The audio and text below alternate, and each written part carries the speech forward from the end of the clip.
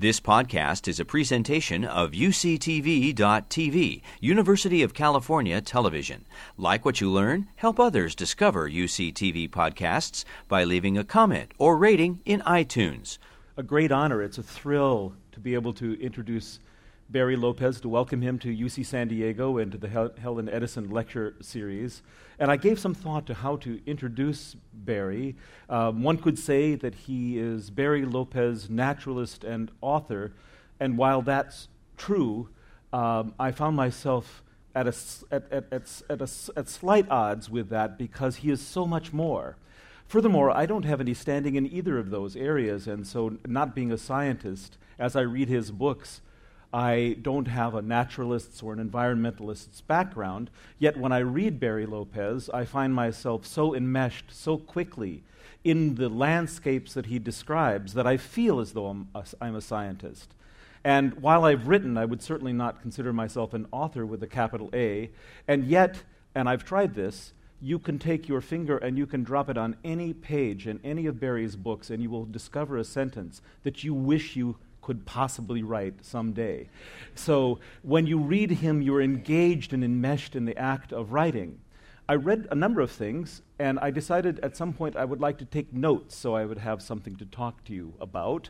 And I would start reading an essay or a piece, or whether large or small, and 10 seconds in, I was so in love with the story that I forgot that I should be taking notes, and I began to be in love with the storytelling of Barry Lopez, and this is how I think I would like to introduce him, as a master storyteller who tells stories about the human condition on this wonderful blue planet we share. They can be holy and small stories, or they can be large stories of awe-inspiring landscapes, but whatever the story it is a story about how we share a space and a place together.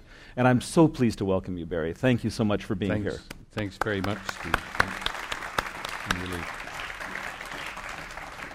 We should say that we had never met or spoken with each other, and when you called me, we instantly were like two kids with just the right kind of toys.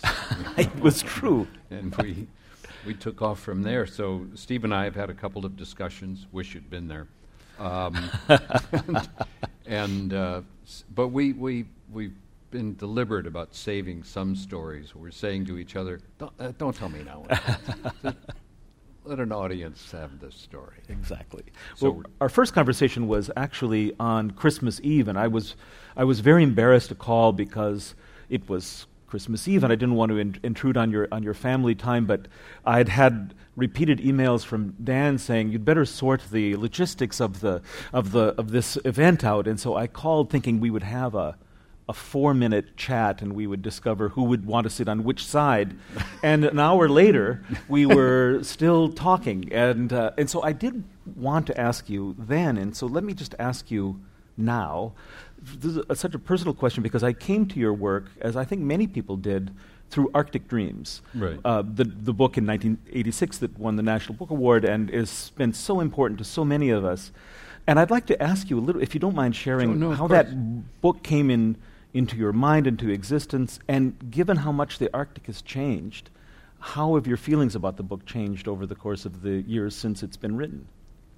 Well, there's a curious thing that happens to you when you write or conduct music or play music or write music, and that is you're on the inside doing something and someone else on the outside can ask you a question about it that never occurred to you, because the questions that people ask about how work gets created are hardly ever in your mind, and it's sometimes awkward to say, I have no idea,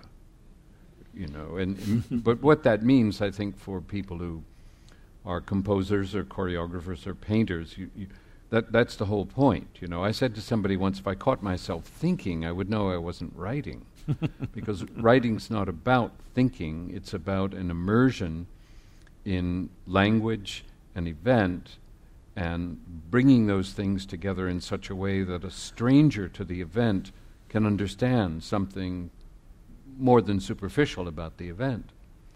So this is a preface to answering the question, I guess, and that is, I didn't start I mean, I don't even know if I started out as a writer. I remember at the age of 15, I grew up in the San Fernando Valley, and my mother married again. We moved to New York City, and I was the odd kid out because my world, you know, the Mojave Desert or Grand Canyon or, you know, the beaches around Los Angeles, nobody there in New York knew anything about that. They had a very superficial idea about what California was. So I found myself telling stories to my classmates and kind of legitimizing myself, I guess, by seeing if I could evoke a place, a presence, a person that brought them to life. And I never thought of myself really as a writer, but after a while of writing that on my 1040 form, you know, I realized that that's, you know, inevitably that's what I was. But I did maintain in my mind a distinction between fiction and nonfiction. And one thing I realized but couldn't have articulated as a young man was that the difference often is that fiction, its foundation is emotional truth. And the foundation of good nonfiction work is factual truth. If I write something about a polar bear, then the reader has to be able to go to a place where I don't control anything and verify that information. But you don't do that with fiction. But I also learned about the difference between the two of them by watching my hands at the typewriter. I still use a typewriter. If I'm writing a piece of fiction, I know it's a piece of fiction, but it's verified for me at the end in that my hands hang over the keys after I've written the last sentence, and then they drop. If I finish a piece of nonfiction, they drop immediately. And what that tells you is that nonfiction ends on the page, and fiction ends off the page. So, here's somebody who's writing like I am, and I'm maintaining a difference in my mind between fiction and nonfiction. But I also have always played, I guess, with fiction, temporal components in it, or the way the language can cascade and how you can stop it and make it do something else. Those kinds of, you know, just fooling around with your stuff. The question of what I think has happened in the Arctic since I wrote Arctic Dreams, which is based on research in the late 70s and early 80s, is not something I think about very often, because although Arctic Dreams is a work of nonfiction, it in some ways is like a novel.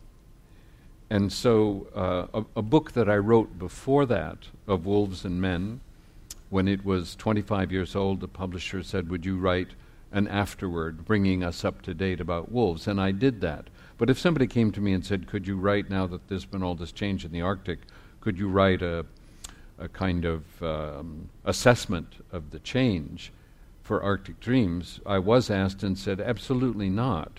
It's not a book that can be updated. It's not, even though it is nonfiction. So, like you or anybody else who reads papers and pays attention to global climate change issues, yes, the changes have been huge. I've traveled up there quite a bit since I was there in the in the late 70s, and the change is really mind-boggling.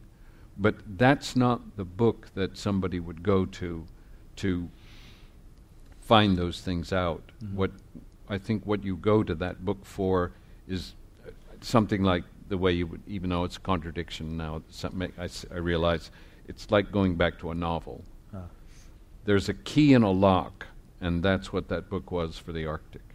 Well, I was reading it, rereading it, I should say, when I was studying a Mahler symphony.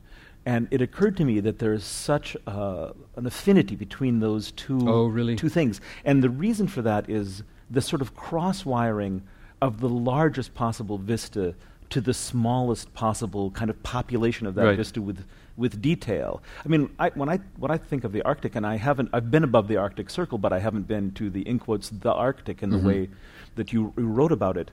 But I think of it so then as a non-visitor in these kinds of, as a sort of vast unmarked space that doesn't have architecture. I don't know how to populate it myself. And yet when I read your work about it, you see that it's full of life and full of stories, and those stories are so passionately rendered. And it feels to me like Mahler that way, and that you have these enormous arches where you feel that you're dealing with an expanse of music that you couldn't possibly cross, and yet as you step foot on it, you step foot into this kind of extraordinarily lively environment. It's endlessly fascinating to me how someone like me who comes as more than naive to music, the first things that I'm listening to when I'm trying to understand how to bring this to life on a page is the Swan of Tuonela, or some piece of music that so clearly evokes the gloom, if you will, of dusk. Dusk is so long in the Arctic, and dawn as well. It's the time it takes to emerge from darkness to full light. It's almost all day, and that's what I would feel about a piece of music like the Swan of Tuonela. But it's endlessly fascinating to me how you could think of Mahler, and as soon as you said that, I thought, oh, I'd never thought of that before. But yes, that's right. And I go back to these pieces of music I listened to when I was young, or middle-aged, or ancient, whatever, and think, oh, that's like this. I remember when I was a student, how did this happen? I was so thoroughly confused by the difference between metaphor and reality that I went to university declaring a major, saying that I wanted to major in aeronautical engineering. I didn't anymore belong in engineering than I belonged in outer space. I had no facility with it. What I'd done was the story of Icarus flying too close to the sun, and the balletics, if you will, of birds. All of this made me think that I could be an aeronautical engineer. You were in the air already. Fortunately, I got out of engineering and went over to the part of formal education that I belonged in. But I remember as a 17-year-old sitting in a calculus class, watching the professor, a man named Mast, diagram on the ordinate and abscissa the rising asymptotic line that gets closure up here through the calculus. It's not, we don't need to go into all of that. It's pretty wild. But what it requires is the belief that a gap that can't be closed can be closed with mathematically. And as soon as I saw that on the blackboard, I thought of Søren Kierkegaard, philosopher, and what he called a leap of faith. And in that moment, I knew what an education was. That something is going on in the mind of a philosopher, and something is going on in the mind of a mathematician. And if you look at them both as metaphorical expressions of a kind of truth we know, then you see, if you have a facility with that, or you have a facility with this, then that becomes your major metaphor. And the prayer that you have is you never mistake your metaphor for reality. And that leaves you open. When people come to me and say, I want to take this story that you've made and turn it into this, turn it into a theatrical production or something like that, do I have your permission? And I think, what, are you kidding me? How could I own it? But, something moved through me, and then it became this, which is the story. And here's somebody who's a painter or a composer or somebody I respect, like our mutual friend John Adams. And if John said, I want to inspired or stimulated or something, I want to make something here where you've made this language on a page, I want to make notes and turn it into an auditory sensation. That's the stuff, for me, of great culture, where nobody stands up and declares themselves a genius or says that they and they alone can interpret the meaning of something that's no one can understand. I mean, no one in their right mind would ever say that they could understand a polar bear. And no one in their right mind would ever be able to explain what happens in the fourth movement of the Beethoven Ninth when these tonal values become language. Mm-hmm. Right. But there is a reason in that moment in the Beethoven Ninth why people come right up out of their seats. And you turn to the person who's a stranger sitting next to you, and you're immediately in love with them. Yeah. How does that? And then you would say, "You own that. You invented that. Please." So that there's something. There's a long story here, I guess, but we watched the rise of the sciences during the scientific revolution in Western culture in Europe, and they posed this to us. They said, "We will now tell you the truth." Mm-hmm. So instead of going to the theater to discover the truth, or instead of listening to music to discover the truth, you were told, here's Boyle's laws. This really is the truth. I don't think so. So to bring us up to the modern time, here we are faced with ocean acidification, global climate change, methane gas coming up out of the tundra. And what we're relying on to understand so we can make an appropriate political response or a policy response to global climate change is the science of it. And where we've fallen down, I think, as artists and writers, is we know that stuff, and we know how to tell the truth about it. But we've allowed ourselves, in the last 3 centuries, to become a kind of warm-up band for the real truth, which is to come to us from the sciences. Mm-hmm. I mean, this is hyperbolic, a little bit, but there is a truth in music and in language and in story that it is ungraspable, mm-hmm. and it's the exhilaration of the presence of that elevates a person and makes them feel a sense of self-worth and a sense of capability. What you're saying reminds me of something I wanted to ask you about, and that is the changing role of the elder in our contemporary culture. And I thought of you on Monday. I was in San Francisco, where I was conducting last night in the Contemporary Music Players. Monday after the rehearsal, it was raining in San Francisco, and it was late, and I dialed up on my phone an Uber car. So it comes, I get it buzzes, my driver is on the way. And then there comes a little thing on the phone, maybe you've seen this, that says, if you would like to send us your playlist by the phone, we'll have your music in the car when you're there. And I thought, oh my God, so we can't even... There's no moment at which we're willing to hear something or encounter something that is not completely and utterly of our choice. Right. There's no sense in which you're going to be faced with some sort of resistance to the thing that you yourself would have chosen. And I think back on the formative moments of my education of slogging through Catullus and Latin, and I was a horrible Latin student, or trying to read, Henry James, or listening to the Berg Violin Concerto the first time, and I would have resisted each and every one of those. Right. In favor of something I had already chosen. Right.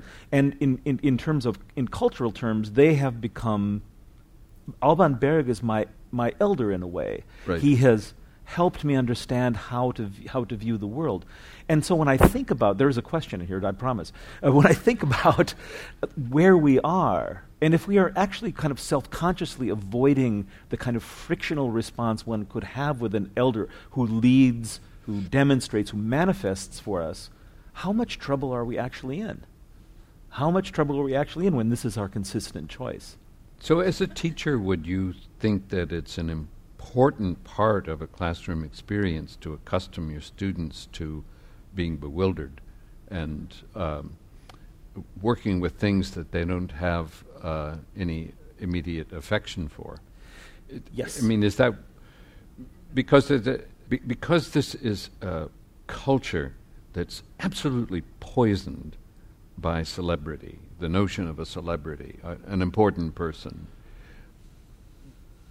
It's difficult, I think, when you're growing into your role in society as an artist or a writer, to understand that the trajectory is not from not being known to being known. The trajectory is from incompetence to competence. And whether you're known or not, that's a false path. Mm-hmm.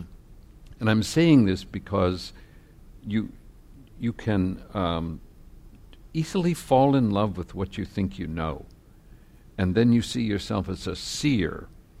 You know, I said to somebody once, one of those impulsive things that you write down and put in your pocket because you want to use it again sometime. But I said, I would much rather be the reader's companion than the reader's authority. If I'm trying to understand something, I have an ethical obligation in nonfiction to understand it well enough to live up to the expectations of a reader who says, I would like to be informed about this, what can you tell me?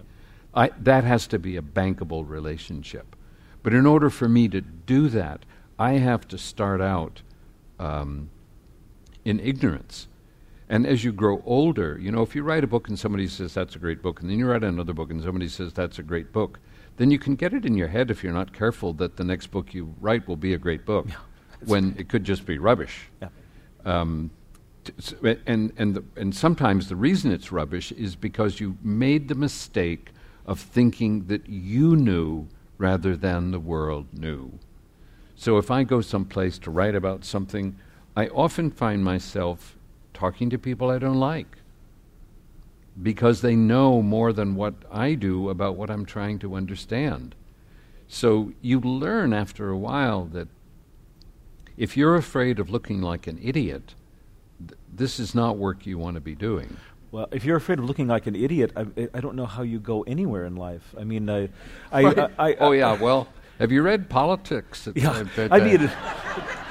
But I mean, I guess I mean that in a serious way, in that one of the things that I'd love to do and that I'm passionate about is studying language. Yes. If you study a new language as an adult... Oh, Italian. Italian, and I did the same thing with French, and I studied German, and I moved in those places. Yeah. And so I remember learning French and living in Paris and speaking, and I went from speaking just a few words to being able to speak French.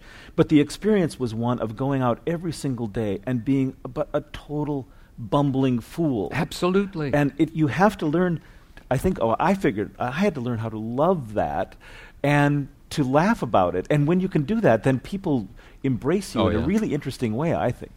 I thought about, there's a kind of a practical mind that you have to have, at least somebody like me does when you're working. How can I get what I need out of this social situation or this encounter with animals or whatever it is? How can I become vulnerable here? And there's this beautiful connection in life between... I think you could walk across this campus and, if you weren't misunderstood, you could ask somebody, what is it that they really wanted? And a lot of what people want in contemporary society is intimacy. Mm-hmm. They want to be known, and they want to know another person. But in order to achieve an intimate relationship of any sort, you have to be vulnerable. You have to open up. And if you don't trust the situation or you don't trust the person, then you're not vulnerable. So we've created a culture in which people are so mistrustful of so many things, they can't ever take... It's very hard to open up.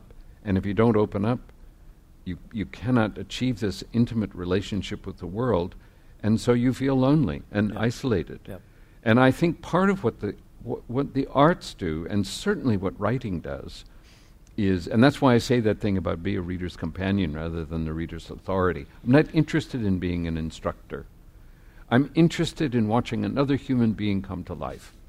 Well, you're underlining what I think is a key element of teaching. And here we are in at a great university, and the instant that I realized that my job was not to instruct, and that teaching is a very different kind of thing, to lead out literally from educate, is the moment that I began to love teaching. I mean, I'll confess that when I first started teaching, I was a trained a musician, and I was getting concerts, and I was really happy about that. I thought, I'll teach for 5 years or so until my concert career takes off, and then and then I'm out of here. Right. And the longer I taught, the more I realized that if someone actually forced me at gunpoint to choose between playing concerts in concert halls in front of people that I wouldn't talk to ever again, or sitting in front of a class with students that I'll see twice a week for 10 weeks, I would choose teaching any day. It is the most important. That's phenomenal that you would realize that about yourself. I mean, here Alex Ross has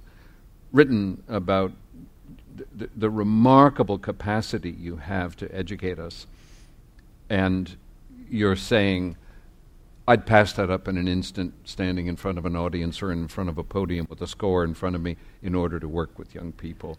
Whatever happened to that calling that you've made this indirect reference to elders. Yes. And this is my presumption, Steve, but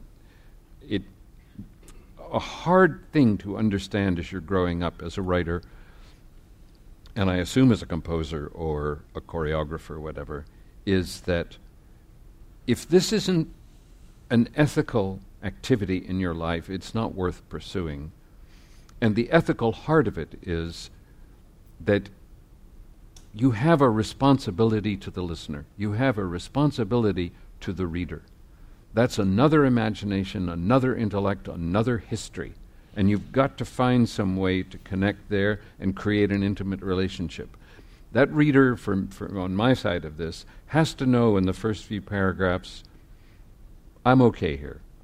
Mm. I'm not going to get 10 pages into this and be made to look like an idiot. I'm okay in this environment, and I can become open, and once you're open and once you're in the story, boom, you're gone.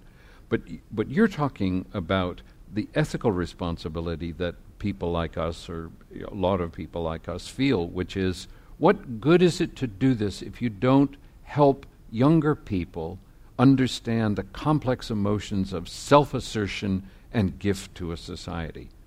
In this culture, we're taught to stand out, to have a career arc or whatever that thing is called. But what we're really here hoping to do as we grow older is, okay, great, you wrote some beautiful music or you played beautifully or something, and then I want to say, and what else? Mm-hmm. And you've said that the what else is more important than this arc that would be called a career. And that tells you immediately that we are social animals. And if the thing that you do and the thing that I do is going to stay alive, then we have a responsibility to young people to say, I see you have an interest in this. Let's talk about it. Well, I think this is the main thing that we really are talking about. I mean, when I read your work, I read that you're not talking about you're talking about something that you've seen. In other words, the attention is focused outward. Right. And there's if you pardon the expression, a kind of welcoming space, so that you're creating it on one side and you're inviting us in on the other side. So it's actually really an external space to yourself.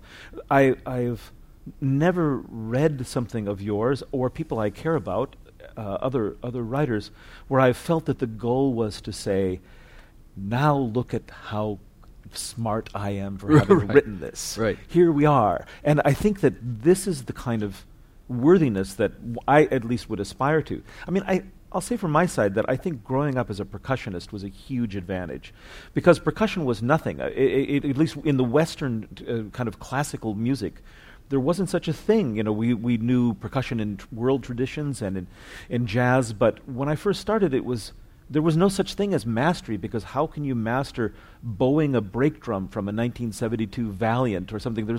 There's no Stradivarius equivalent to that, so there's no gold standard. And that meant that I never had authority, because there was no authority to be had. And so now I find myself in two positions in which authority is the kind of calling card. A professor at a university and a conductor of an orchestra. And I think that what I've learned from percussion is that the authority aspect of that is the least important part of the enterprise, and that it's an interesting experience to, in front of 80 to 350 people. When we did Berlioz' Requiem here last year, it was 350 people on stage. At some point there, simply to not know what to do, not to have the answer, and to see if people will actually trust you to figure it out with them instead of to dictate it to them. Right. And I think that's a fascinating sort of cross-wiring of the original purposes. I know in myself there's some kind of insecurity that's there as a fuel when I'm working, and I've never tried to articulate this, but here we go. There's a desire to want to be worthy of the reader. There's a desire to want to meet the expectation that the reader has or the listener has. And you work furiously and write and rewrite in order to create something that can bring a reader, all of us are entropic, all of us organized around certain principles. We want our life to mean this, and then it kind of disintegrates, And much of the purpose of the arts, I think, is to reintegrate a person's sense of self. If you listen to a certain piece of music or you read a book, and I think people just close books sometimes, and somebody says, "What was the title of the book?" I don't know, because the title is not the important thing, nor is the person who wrote it. The important thing is what happened to a human being when they read that book. What happened? And so, for people like us, I wonder, I'll ask you, isn't what happens when we're young, we're interested in being authoritative or renowned or something like that, and which is all about power. And as you grow older, you realize, that's not the thing. It's way more important to be in love than to be in power. And the love that is driving you is, in my case, is the love of language and what it does and how incredibly subtle it is, and the love of what happens to another person who's a complete stranger because they read a story. You can see somebody light up when they're listening to music or watching a performance, or I love these moments. I was talking to somebody on the way over here about the Frick collections in New York, and as a boy I used to go there because I was so made speechless by these Vermeers, by the quality of light in these Vermeer paintings. And I'm sure that as a 14-year-old kid I did one of these, like just kind of looking around like this. Has anybody seen this? But that's what falling in. That's a part of falling in love. Yeah. You pass all these people on the street or in the campus or something like that, and you don't register most of them. They just kind of go by, and then you see, when probably a function of hormones, but you do see somebody that really excites you for a minute, and it's the same thing as encountering that Vermeer. And that quality in life. I mean, I can count so many times in remote parts of the world where I just had that same kind of looking around at my companions. Do you believe this? Yes. Do you believe where we are? And do you believe what that animal just did? And do you believe what this Dutch guy did with light? Yeah. It's all, to me, it's all the same. And a person who has had that experience in their life of being lit up by another person or by an event has an experience with a book or an experience with a piece of music, and like the snap of your fingers, they know again in, say, middle age, what they meant, what they want their life to mean, because they feel that internal reorganization, reconstitution that comes from an exposure to the arts. My question about all this is, why are the arts so marginalized in academic institutions and in daily life? Why are the arts seen as more or less a kind of form of entertainment instead of in part the spiritual foundation of a culture? I don't have an answer for that. I don't. They're not marginalized in my life, nor are they marginalized in the lives of so many people that I care about. And I see, for example, as the conductor of the La Jolla Symphony and Chorus, which is not a professional ensemble; it's an ensemble of amateurs, and it's a orchestra that has been in existence now for more than 60 years, and it's populated by people who would give anything to play. They pay to play. They would come through any kind of inclement weather or any kind of obstacle in order to be at a rehearsal. So you're looking at, when I look out on the ensemble that I'm so occupied with here, I'm looking at people for whom art is the source of inspiration. And it's not a gig, it's not a professional thing. Right. It doesn't have to be calibrated relative to the rest of life. It doesn't get weighed. It is simply that light that really that shines inside of every single person that's there. And I think that one starts to lose the arts when you use the traditional metrics of what things are worth.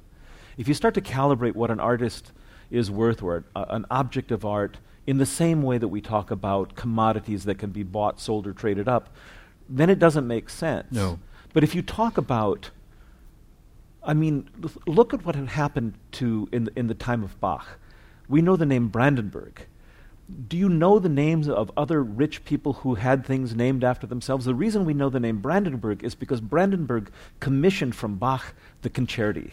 And so Brandenburg, by attaching his name to a piece of art, is eternal in a way that he who shall not be named at this moment, putting his name on a gold-plated apartment building, will never be eternal. Right. That will be forgotten. Right. But the Brandenburg Concerti will never be forgotten. No, so Brandenburg trumped him. Brandenburg trumped. Thank you. We'll just let that go out there for a second. And so I don't know how. I come from a family of farmers, not artists. And my father, when I told my father I was going to be not just a musician, a classical musician, and not just a classical musician, a classical percussionist, and he wanted to know who else there were a classical percussionist, I said, there really aren't any. And the look on his face, the honest farmer that he was just almost unbearable to me. And it was really only many years later when we actually had a sort of rapprochement that way, because he didn't really understand. So diving into that sea where your only choice is to swim until you hit something to grab onto was probably the single scariest, but also probably the single smartest thing I ever did, because I never thought about how to leap from place to place to place. And so that meant that I never looked at music as a path to success. I started being a musician sure that success was impossible, and I spent 25 years that way, and so that was a great thing. And I don't know if you have anything similar. No, I would say yes, that I was hiding out in graduate school, finishing a master's degree in English, and thinking, what am I going to do? I was writing, this is a pretty scary thought. You might want to stand back a little bit. 50 years ago this month, my first stories were published. Oh, wow. Fantastic. 50 years ago. I thought I was 50, but apparently not. The work that I was doing as a writer filled me with something, and I felt I had a long way to go to learn anything. But I didn't know. I didn't know how I could put food on the table writing. I just didn't see how it could work. So I did the pro forma thing, which was to start work on an MFA in creative writing, and then I, who knew zero about writing, would be teaching younger people about writing. But I left that MFA program almost immediately, because whatever was going on in there was of no interest to me. I wanted to be in the world that I was creating with language, and sink or swim, and it's still the same way. I never thought of it as a job. I've always thought of it as it's a way of life. It's the way I come to life. I feel psychically safe in front of the typewriter. That's the safest place for me, because in the same way the keys in the typewriter are worn out from these particular fingers and fingernails. There's a worn surface where my mind is encountering language and knowing immediately why something is dissonant, and how to make it, how to get the dissonance out of it. And the idea that somebody said to me once, it's a great observation. There are those who want to write, and there are those who want to have written. There are people that want to be known as writers and have, I don't know, prizes or whatever, but the desire is not to write, or as you said, and I'm comfortable with that actually, that to storytell, to be telling of stories. But you know, I used to do this much more than I do now, but usually when I would immerse myself in another cultural setting, I would ask people, mostly traditional people, what do you mean by story? What is that person in your culture, and how does that person distinguish herself from other people? What do they do, and how are they? Where is, if you will, their authority in your culture? And there are endless engaging answers, which are better, I think, than many I've heard in my own culture. One of them is, in the eastern Canadian Arctic, the language is Inuktitut. And the Inuktitut word for storyteller is Isumtak. And it means the person who creates the atmosphere in which wisdom reveals itself. So it's not about you, the storyteller. It's about you're creating the atmosphere where the wisdom that we all possess, that belongs to all of us, is suddenly seen again. We see it again, we're reminded of again. Story is the great enemy of forgetfulness. I mean, it must be that the real Achilles heel of consciousness is that we forget. We want to mean this in our lives, and you walk away from an argument with somebody and you say, why did I ever say that? How could I, well, what you did was forget who you are, or actually not who you are, but who you want to be. What kind of ethical person you aspire to be, what kind of integrity you want. So this idea that you create the atmosphere in which the thing that keeps us alive and from perishing becomes visible to us again, and then we know what we should be doing. So another time, a man said to me, a Cree man in a town called Yellowknife in the Northwest Territories, he said, for us, as long as the stories that you tell help, then you're the storyteller. And if the stories that you tell don't help, then you're not the storyteller, even if you say you are. I said, that's the difficulty in my culture. We have a lot of people who are telling us they're the storytellers, but really they're just in business. Does that resonate at all for you as a musician? It does, and I'm trying to figure out how to ask you this, because it seems to me that the great challenge for artists is to get beyond the art. In other words, to make the thing you do connect with the life you lead. And we've assiduously refrained from talking about our mutual friend John Luther Adams, but maybe this is a good time to talk about John. Let's talk a little about bit. John. We can talk about John. In the first place, if you mind a shameless plug, on Friday I'll play his percussion solo at 7 o'clock in the music department.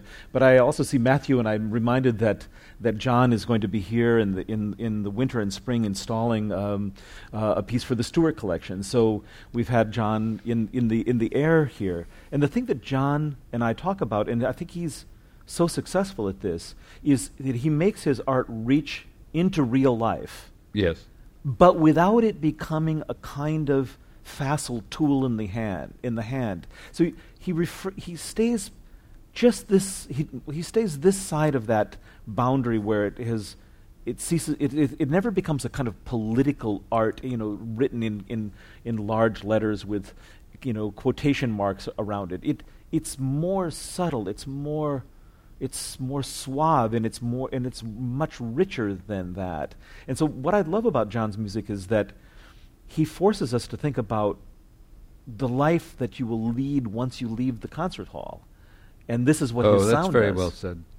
And I think R. Murray Schafer, another great composer, said that human beings don't have earlids. So nature didn't give us anything that we can use to block the sounds out. Right. And so it's the way in which, if you really need to communicate with someone, sound is the way to do it. And John just teaches me every single time I play his music that sound doesn't stop at the lip of the concert stage. Right. It's a part of life.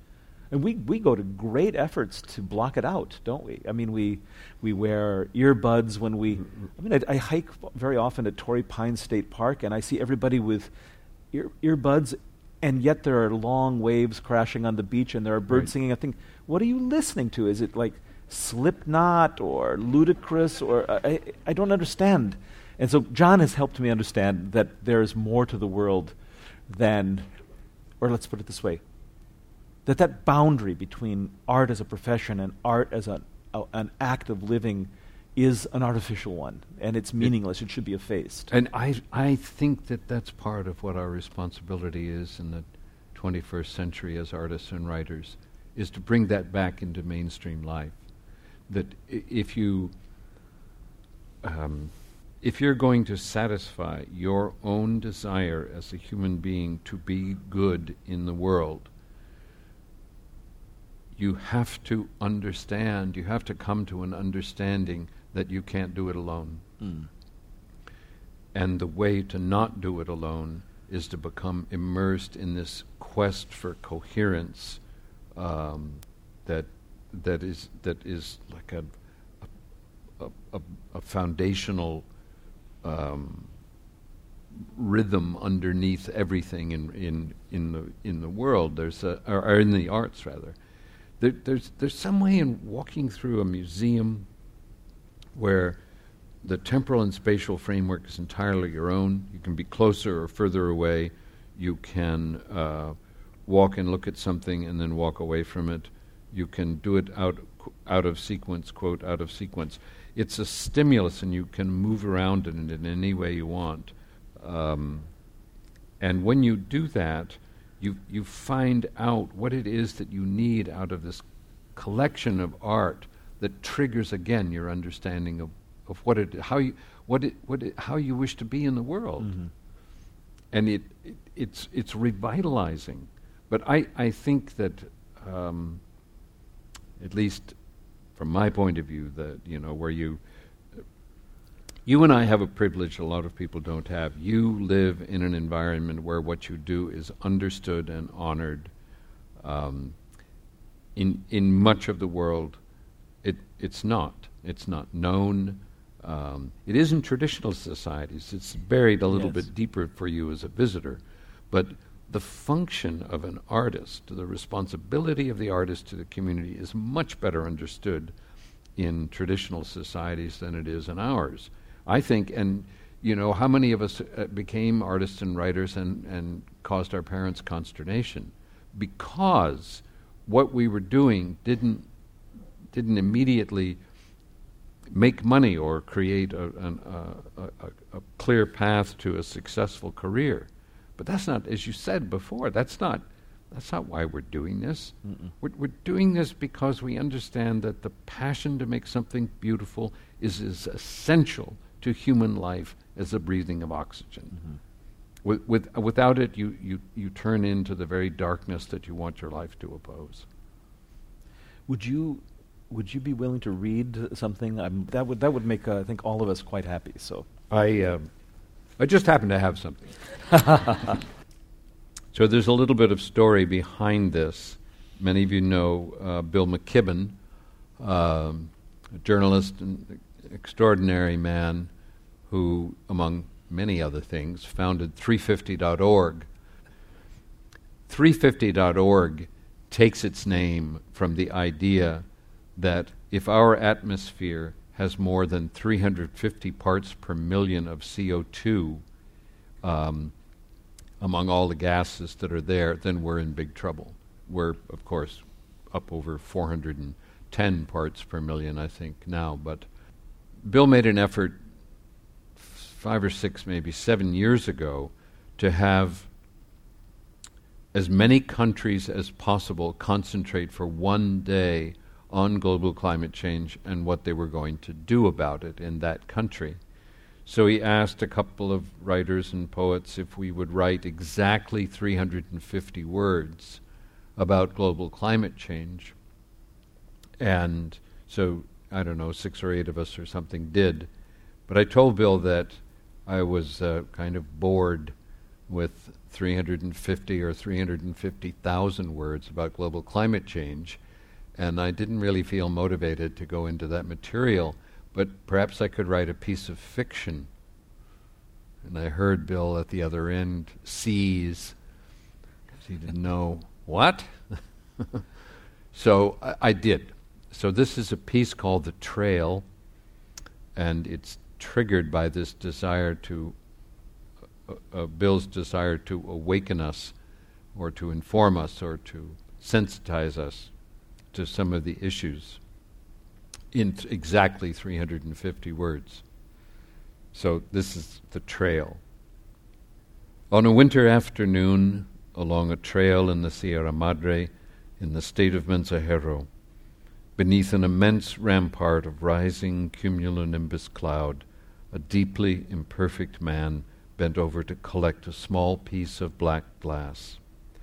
He recognized its kind, obsidian, a thick sliver of it. When the molten interior of the earth is thrown into the frigid sky and cools quickly, it becomes a stone like this. People say of its edges that no knife is sharper, and of its color that it is transparent but bottomless, like the seas, so it cannot be rendered on paper or canvas. The man turned the spalled flake over in the palm of one hand with the fingers of the other. He tested the edge with his thumb and held it up to the sun. He knew of no volcanoes in these mountains, but the trail was many centuries old, and people had carried red coral, abalone shells, and turquoise up and down it for generations. Someone dropped this, he thought, in the time when his grandfather was alive, or in the year of his own birth, or a pilgrim might have dropped it only days ago. It glittered in his palm like sunlight in ice, and he wondered as the heaving clouds encroached on the sun and the shard of glass darkened what his obligations were. Should he give it back to the trail or pocket it for the single daughter he was traveling to see? In another age he would not have hesitated to take it to the girl. Now he felt he must put it back, even if later someone else might take it. He believed he had come upon a time in his life when everything, even the things of God, needed protection. When he met his daughter, he would tell her he had found a black tear in the dust of the narrow path and understood he must leave it be. And she would ask whose tear it was, and he would have to use his imagination in the way his people had once done. You've been listening to a podcast by University of California Television. For more information about this program or UCTV, visit us online at uctv.tv.